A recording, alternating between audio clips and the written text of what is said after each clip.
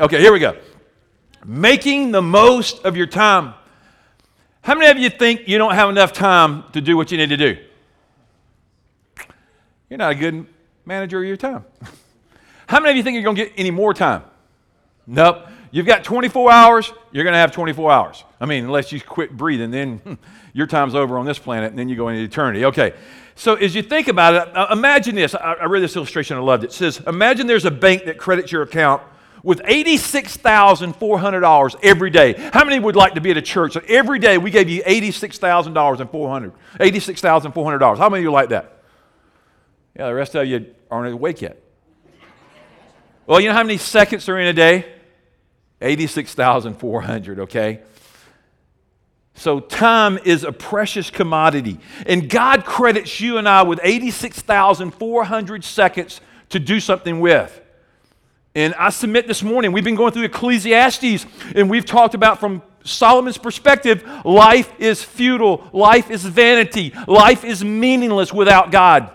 Apart from God, it's meaningless, it doesn't add up. But with eternity in mind, with Christ at the center, then it begins to add up. And you know there's no rollover minutes with God?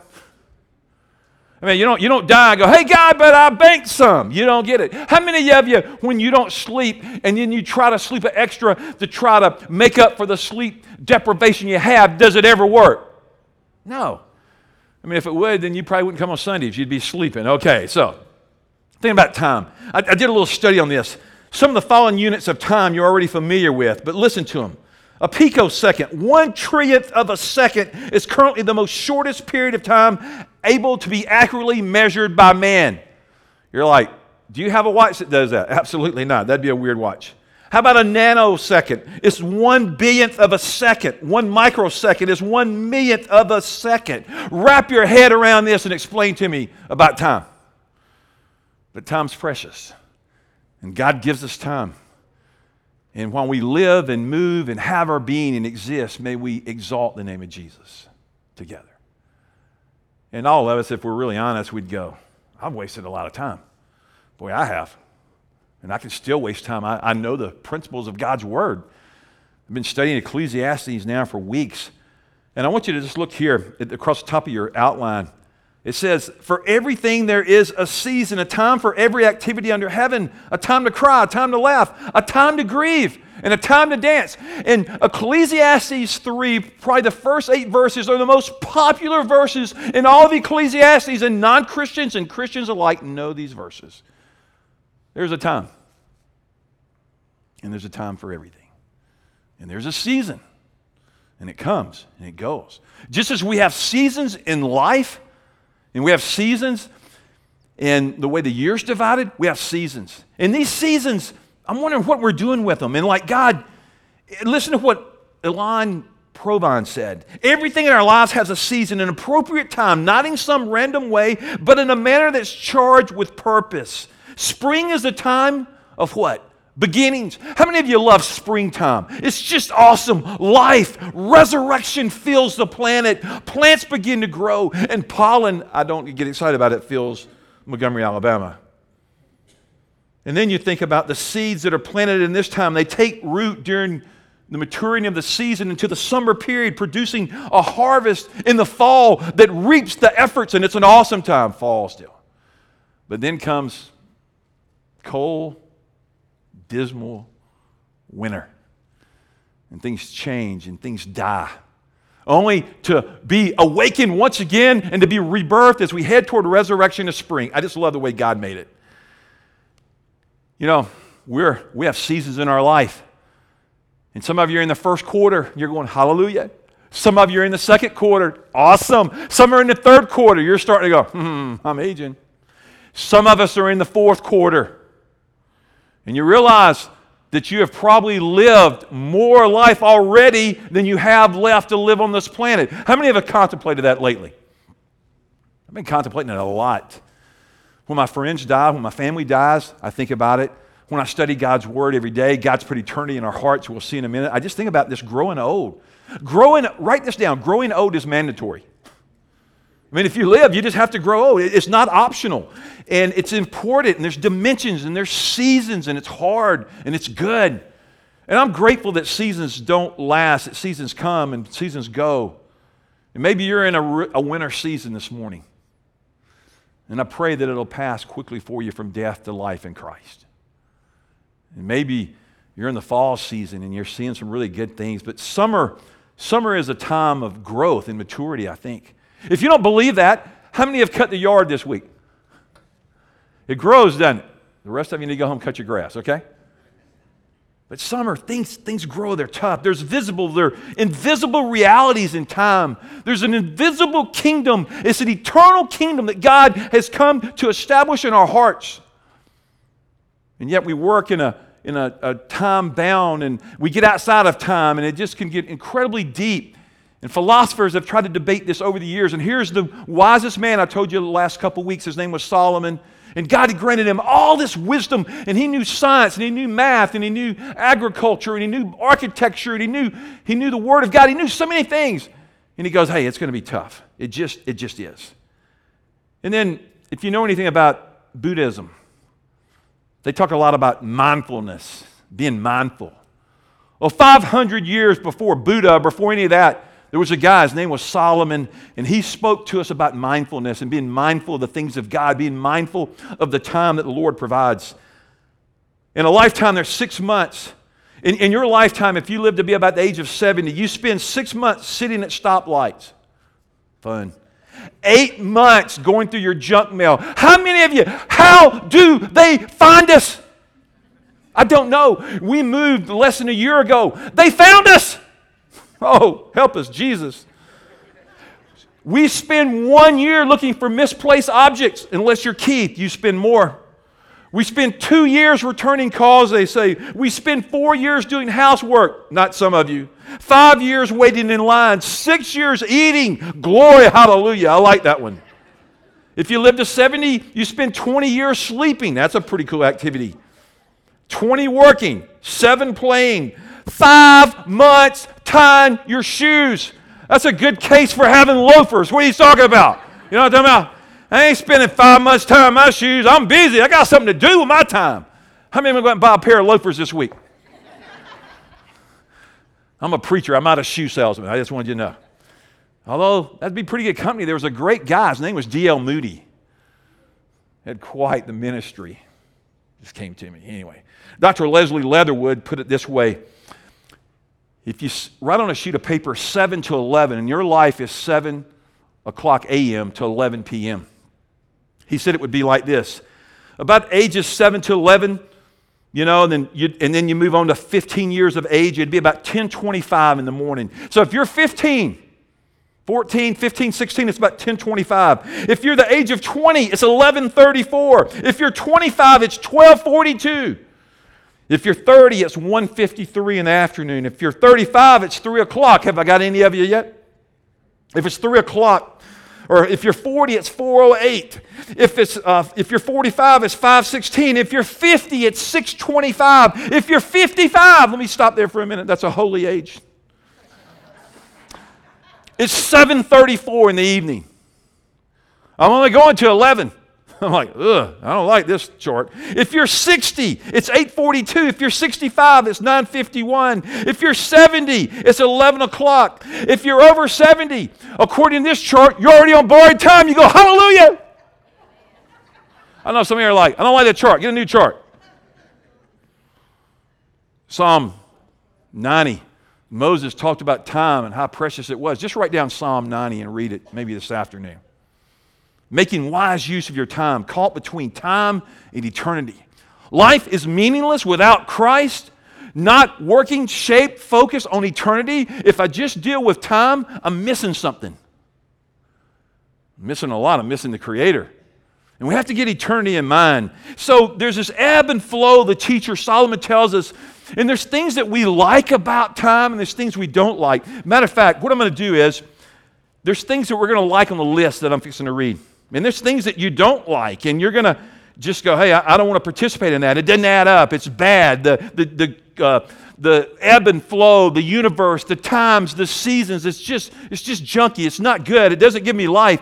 And even the days of our life have been ordained. But what I want you to do is I want you to remember and write it down. God is in control of his world.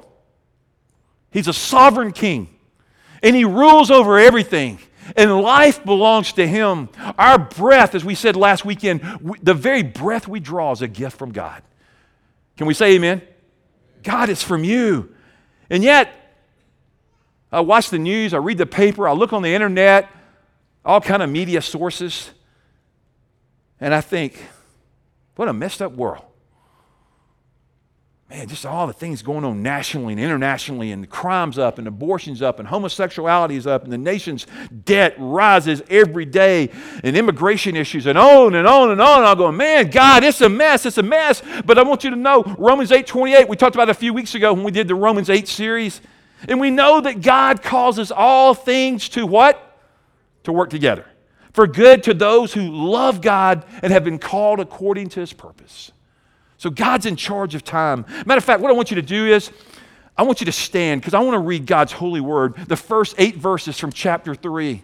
I'm reading from the New Living Translation. If you have the easy for you to say. If you have the New Living Translation, read along with me. If you don't, please don't read out loud.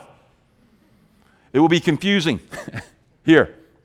For everything, there is a season, a time for every activity under heaven, a time to be born, a time to die, a time to plant, and a time to harvest, a time to kill and a time to heal, a time to tear down and a time to build up, a time to cry and a time to laugh, a time to grieve and a time to dance, a time to scatter stones and a time to gather stones, a time to embrace, a time to turn away, a time to search and a time to quit searching, a time to keep and a time to throw away, a time to tear and a time to mend, a time to be quiet and a time to speak and a time to love and a time to hate, a time for war and a time for peace. But there's a time. I want to tell you something. There's 28 things he just said here. 28. And 14 are like good, and 14 are not so good. And we live in the contrast, in the tension of the two. You can be seated. Ecclesiastes chapter 3, positive, negative, they cancel out each other. It's called Hebrew parallelism. It's an antithetical parallelism, if you will, if you really want to get into the scholar of the Hebrew language and stuff, but it breaks down. And these two ideas are in opposing direction of one another, but they're life. And every one of you sitting there today, you're going, I'm there, I'm here, I'm here, I'm there. And the thing is, it doesn't ever stick in one. The pendulum is always moving. Life is unpredictable. It's uncontrollable. It's uneven. It's unexplained. Sometimes it seems unconscionable. It's just, life is just tough. Every activity under heaven is marked. How many of you believe all the activities are marked under heaven? I do. According to what we just read from God's holy word, God marks this. One said that 365,340 will be born today on the planet. 147,276 will die. So that means we're growing faster than people are leaving the planet. So the world's growing in terms of population, in terms of the need for the gospel. And yet, I want you to write a verse down. I love this verse. It's Hebrews chapter 9, verse 27. Hebrews 9 and 27. Just as people are destined to die once, and after that, they're to face judgment. We are all breathing here today. Watching on the line, you're breathing. Hallelujah. If you're not breathing, call 911 quick. But you're destined to die. You're destined to face your judge and have an appointment with a holy God. And as Jeff proclaimed boldly, I am not ashamed of the gospel of Christ. Don't be ashamed of Jesus. Let's continue to move through this, choosing, His grace is prevenient. It pursues us. God goes after us. God woos us. God draws us. God calls us. Are you glad God has called you by name and you're His? If you're in Christ, you're glad that you're chosen. If you're not, you're like, oh man, what a tough place to be. As I think about that, we're born and we die. But then we can have a second birth. That's what Nicodemus said. Hey, Nick, you got to be born again. And when you're born the second time, then you only die once. You don't die another time. Because you're born to live forever with Christ. Let's look here in 3:3. So there's time to born, plant, harvest, a time to kill, a time to heal. I was just thinking about it here. In Hebrewic, in these times of Scripture, ancient world, capital punishment was much stronger than it is today. And there was a time to be born and a time to die, and there was a time that, people took your life for things you did. Did you know that every 7 years your cells die? All your cells in your body completely die out in 7 years. Here's the good thing, hopefully. Then you get new ones. And somehow by the wisdom of an infinite, powerful, all-knowing God, they connect with the past and they remember and they have that, but they're new cells and they link, and then you go on and there's that memory bank of the old cells, I guess somehow gets translated to the new cells, and then you move forward, and then another 7 years you get a new cell group, and another 7. So if you're 21, you've had like 3 sets of cells, and if you're like old, you've had more than I can do math on right now, okay? Just lots of development in us. But you know what they also tell us about growth and development from a baby to an adult? That at the age of 19 is the pinnacle of our development, and after 19, we go downhill. Now, is that a depressing thought, teenagers, or what?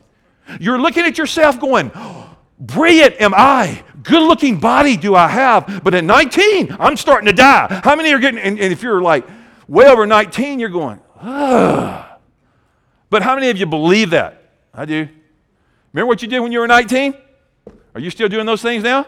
Probably not. Okay. It's just, you're getting weaker. Look here, verse 4. A time to cry and a time to laugh. Sometimes I cry. Sometimes you cry.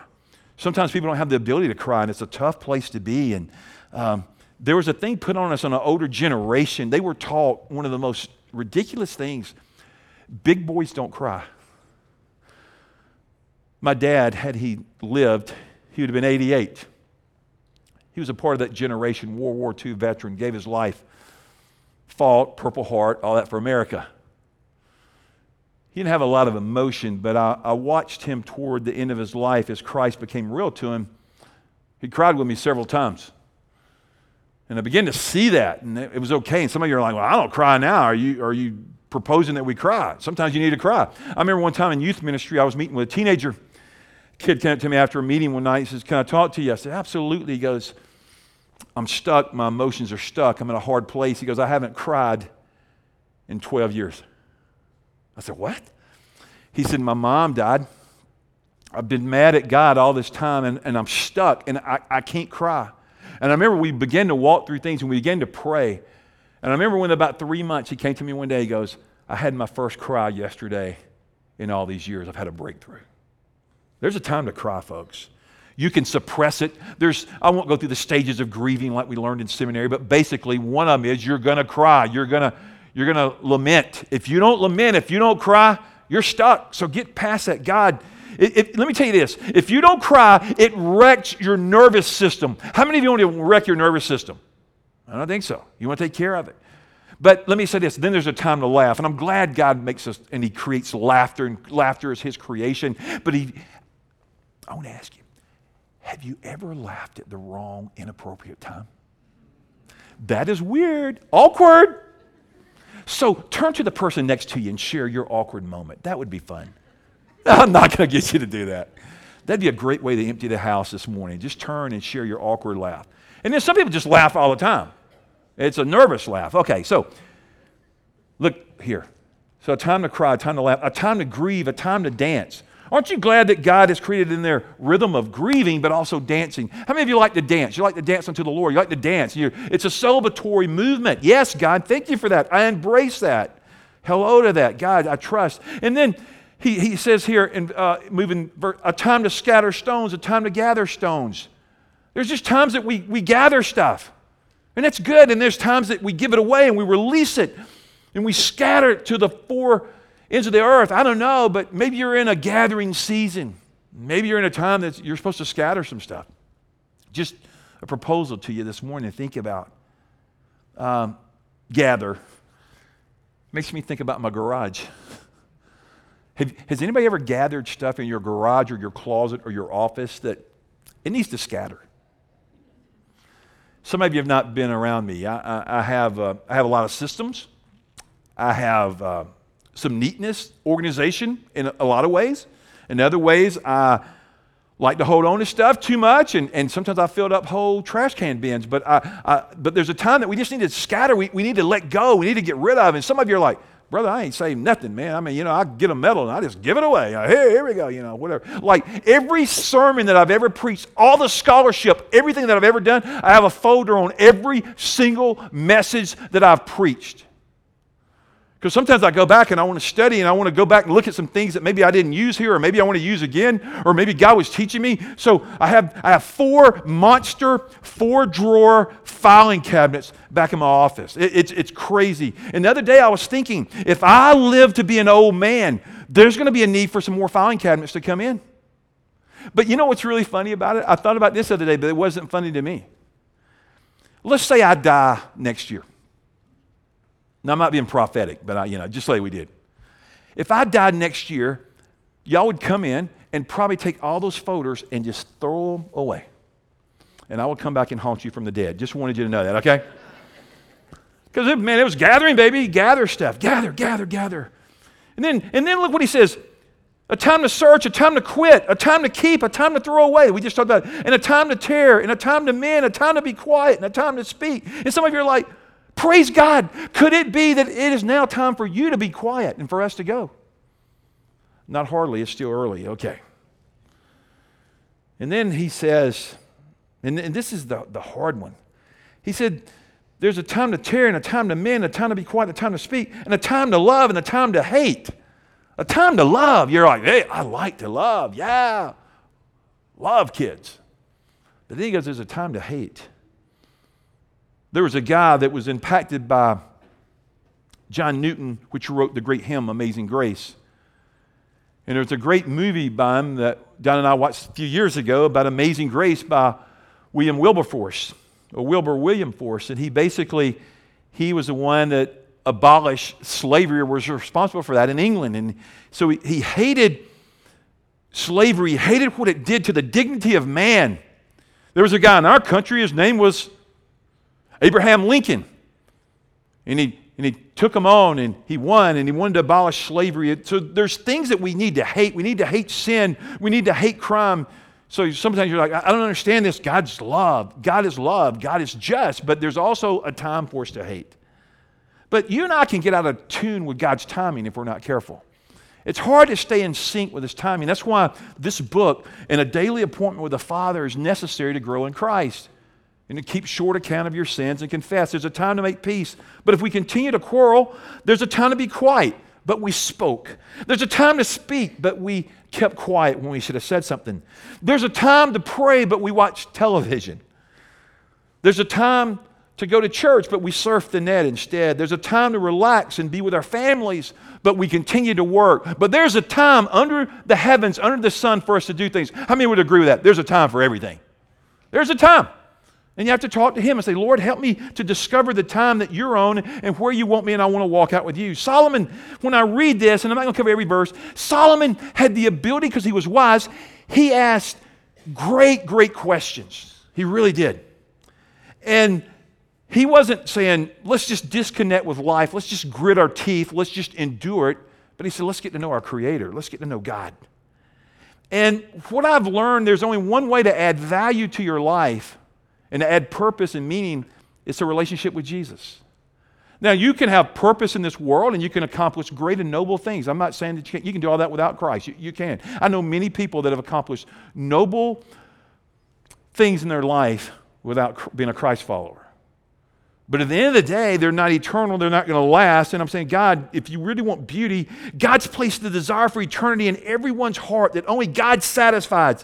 One writer one time said, there's a God-shaped hole, there's a vacuum in our heart that can only be filled with the presence of God, but as man, we long to fill it with non-eternity things. And you could be there today, you're just trying to fill it with stuff that's just not giving a lot of meaning. And You're like, God, I need to take hold of you. I need to trust you. Look on there. He goes, a time for war, time for peace. What do people really get for all their hard work? I've seen the burden God has placed on us all, yet God has made everything beautiful for its own time. He's planted eternity in the human heart. I love this verse. I think you could propose an evangelism model from Ecclesiastes 3:11. Have you thought about eternity lately? Have you thought about God? And the Word of God says that God is His idea and that God has put eternity in our hearts. And I'm just wondering, what are we doing with that? Like, God, am I thinking more about the stuff of this world, the non-eternal stuff, the meaningless stuff, and it's easy to get consumed with that? Or do I have one eye on eternity, and I'm thinking about the things of the kingdom? We started 2014. I did a whole series called Kingdom. I wanted us to think about the kingdom life. But then he says, everything is beautiful. Now, there used to be this song when I was growing up. I almost sang it. That would have been a mistake. But anyway, everybody's beautiful. Everything's beautiful, and it was a great song. And then there's other people talk about, everything's beautiful. And they go, no, everything's not beautiful. How about war? How about this? But the Bible teaches under God, under His rule, that God works all things for good. And as I was thinking about that, I was thinking about the most horrific thing that's ever happened. It was horrendous. It was murderous. It was slanderous. It was accusatory. It took the life of a man. It was injustice to the max. It was the crucifixion. And Jesus gave His life up freely. And through that horrible act, these people hated God's Son. The religious leaders would say, no, put Him out of the temple, put Him to death, put Him away. And He was hated so much, He was murdered. And yet God says, through this horrible act, through hate, I'm going to provide the gift of eternal life, the forgiveness of sins through my Son. And therefore, the most horrendous act, the crucifixion, became the most beautiful cover for our life that bridged us to the Father. Can anybody say glory to God? Yeah.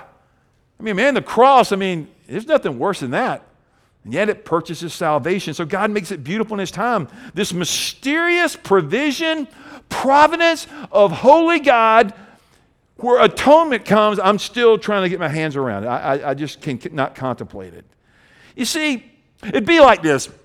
Some of you like puzzles, and you love puzzles, and the bigger, the better. The bigger, the more frustrated I get. But you take the pieces out, and you get them on a table, and you try to fit them together in irregular pieces, and some of you are really gifted, and when it begins to take a shape, you get excited. Well, you know what? I think our lives are like a puzzle. I think they're irregular at best. And sometimes I even think have you ever put a puzzle together and a couple of pieces were missing? You know when you're with your little kids and you go, hey, let's put all the pieces to the puzzle, Johnny, Susie, back in the box. Because, you want somebody else to do it. Have you ever put a puzzle together and you had three pieces missing? It's not very fun, is it? You know what the thing is about our God? He sees and He knows it all. And He takes all these pieces and He puts them together. He even makes bad events beautiful in His time. He weaves them into the tapestry of Him. You know how I know that? There's a story in the Old Testament about Joseph. And he gets sold into slavery. He gets thrown into a pit. His brothers do him wrong. They lie to his father. His father grieves about him. He's falsely accused. He's sold into Potiphar's house there and gets falsely accused, against his wife. And then they come to him and he interprets a dream because this guy has wisdom, has the ability from God. And yet, because it looked so bad for Joseph, ultimately God raises him to the prime minister of the land, his high office, and he's able to spare his brothers eventually. And God took irregular, hard things that were not good, and God used them for His good and for His glory. And here's what I'm submitting to you.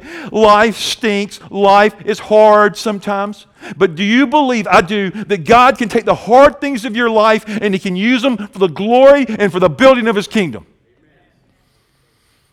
Now, I'm fixing to get off script. I ain't even got those points. I got to tell you this, because this verse right here is going to make sense when I'm fixing to tell you. A few weeks ago, I was called on a Sunday afternoon by a good friend of mine. He says, Keith, can you come to our school tomorrow and speak to our coaches and to our team? We've just had the death of one of our coaches, Philip Larson-Kirkin, the great Auburn football player. I said, sure. I walked into a room with coaches that were usually filled with life, and they were sad, and they were crying, and they were hurting. And then I walked into their star athlete, and he just cried all over me, and I spoke life to him and prayed for him. And then they said, now we want you to speak to the team. And I walked in, and I spoke to lots of kids in a locker room. And I'd ask God all day, God, what can I say to those kids? How can I bring comfort? How can I bring Christ? And God said, tell me your story. And I opened up. I said, one day there was a 9-year-old boy, and he was in a car with his mom and his grandfather, and he was on Highway 82 West headed. And his mom touched the brakes that day, and when she did, the car went spinning out of control. And when it did, the car was crushed, and the woman was thrown out of the car and killed instantly. And the grandfather was crushed in the car, and he was killed instantly. And there was a little boy in the back seat, and God rolled the seat over him. I'm that little boy. And I began to tell my story, and then I began to talk about Ecclesiastes, and I talked about Romans 8. And it was so cool. For one of the first times, I've had those moments before, but for one thing, as horrible as it was as a 9-year-old boy to lose my mother, and I still don't understand the fullness of it, I was standing in that locker room with sweaty boys, and I was looking at boys trying to hold on to something about the meaning of life and death, and how can anything good come out of that? And God began to say, I want to use your brokenness and your pain to minister to kids. And I just flowed with the Holy Spirit. It was an incredible moment of God. How many of you believe that God can redeem stuff that's been tough in your life and use it for His glory? Yeah, I would have never chosen that. I mean, I didn't know why I lost my mom. I still don't totally know, but in that moment I said, God, this is beautiful. These kids are facing death, some of them for the first time. They want answers and they want to know. So a couple points. It leaves you a couple options. You can trust God that He's made moments according to His plan, or you can despair this life and get bitter at God and say life is ugly and walk off. I submit to you, follow the first one. Lord, these are your moments. They're beautiful in your time. Time never gets away from God. He has a perfect plan. We're hardwired for connection. Look here at the 3 things to take away quickly. Seize the day. Seize the day, the opportunity at hand. Lord, what is it that you want to do? Lord, I love what the Word of God says to us here about seizing the day. It simply just tells us in Ephesians 5:15 and 16. So be careful how you live. Don't live like fools, but like those who are wise. Make the most of the opportunity in these evil days. Redeem the time. Just right down there. Seize the day, redeem the time. God, I want to honor you. I want to do something. The second one, slow down. The greatest spiritual obstacle for me and for you this morning, this afternoon, and next week is busyness. Slow down. Get to know God more intimately. Spend time in His presence. Bill Hybels, the founder of Willow Creek, which we're a part of the Willow Creek Association, he says when we're out of breath, there's no room for God. Listen, when we're out of breath, there's no room for God to take our breath away. I want God to take my breath away about His goodness and His majesty and how awesome God is. How about you, church? Do you really? Do you want God to just stun you? To blow you away? Then seek Him. Mark your calendar, connect with other believers, and look at the third one. Look beyond this life. Look beyond. Look to eternity. Live in the hard times, torn apart, feel like you're dying. You can't imagine what God's doing, but you face the difficulties and you go, but I choose to look beyond this circumstance and I look into the Lord. I raise my eyes. Psalm 123, 1 and 2. I want you to look at this verse. Psalm 123. I lift my eyes to you, O God, enthroned in heaven. We keep looking to the Lord our God for His mercy. Just as servants keep their way, or their eyes on their master, and slave girls watch their mistress for the slightest signal. But here's the whole thought here. Lord, I take my eyes from here, and I look up. My help comes from above. Folks, if you don't remember anything I've said today, look to the hills. Look to the Lord. He is our deliverer. He's our defender. Without Him, we have no hope. Living far from God. Solomon would just say, guys, I recorded it for you, but live it apart from God, and you'll be empty, and you'll be meaningless, and you'll be frustrated on your best day. And try to go fill that void with life and materialism and pornography and power and video games and gambling and books and cell phones and relationships and just fill in the blank. Fill your life with all that and it'll be meaningless. But look to me. Look to me. Focus on me. And then you'll find life's worth living. A.W. Tozier, team's going to come quickly.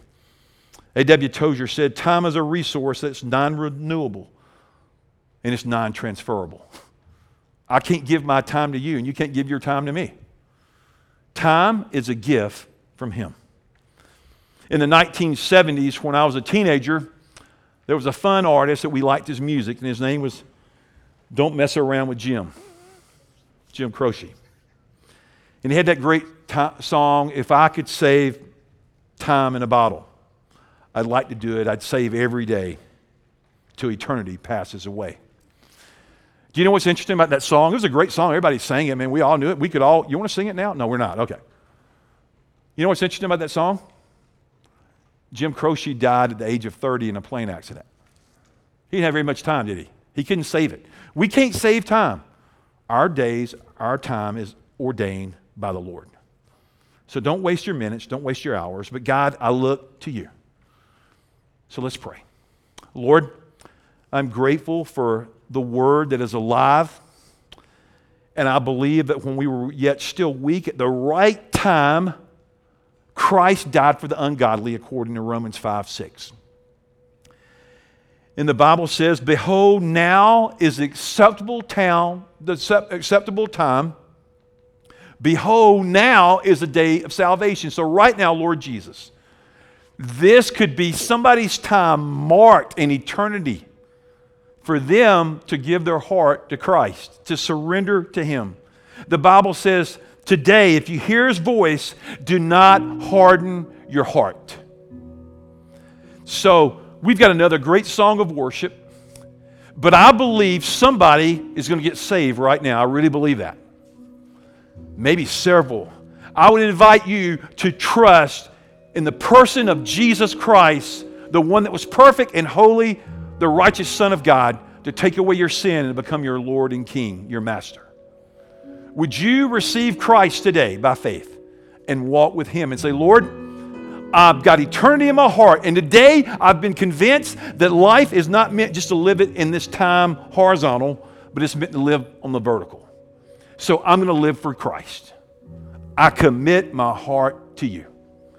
If anybody is willing to make a prayer, something like that today, I'm going to be right down here. Just come see me.